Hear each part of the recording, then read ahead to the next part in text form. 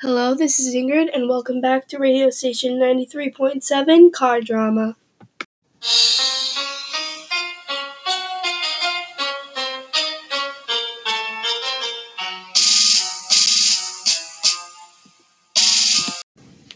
As you probably already know, Henry Ford invented the automobile, Model T.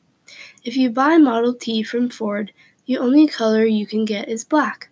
The cost for Model T started at around $850, but soon dropped to around $300. The cost lowered when Henry Ford introduced the assembly lines to make the car-making factories more efficient. More and more companies started copying Ford's method. Last year, in 1927, General Motors passed Ford as the top automaker. Unlike Ford, General Motors sold cars in many different colors and models. To regain the top spot, Ford will have to expand from black and Model T.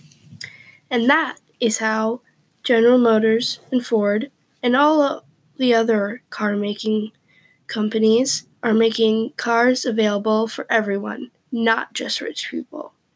Well, that's all for today, and see you next time on Car Drama.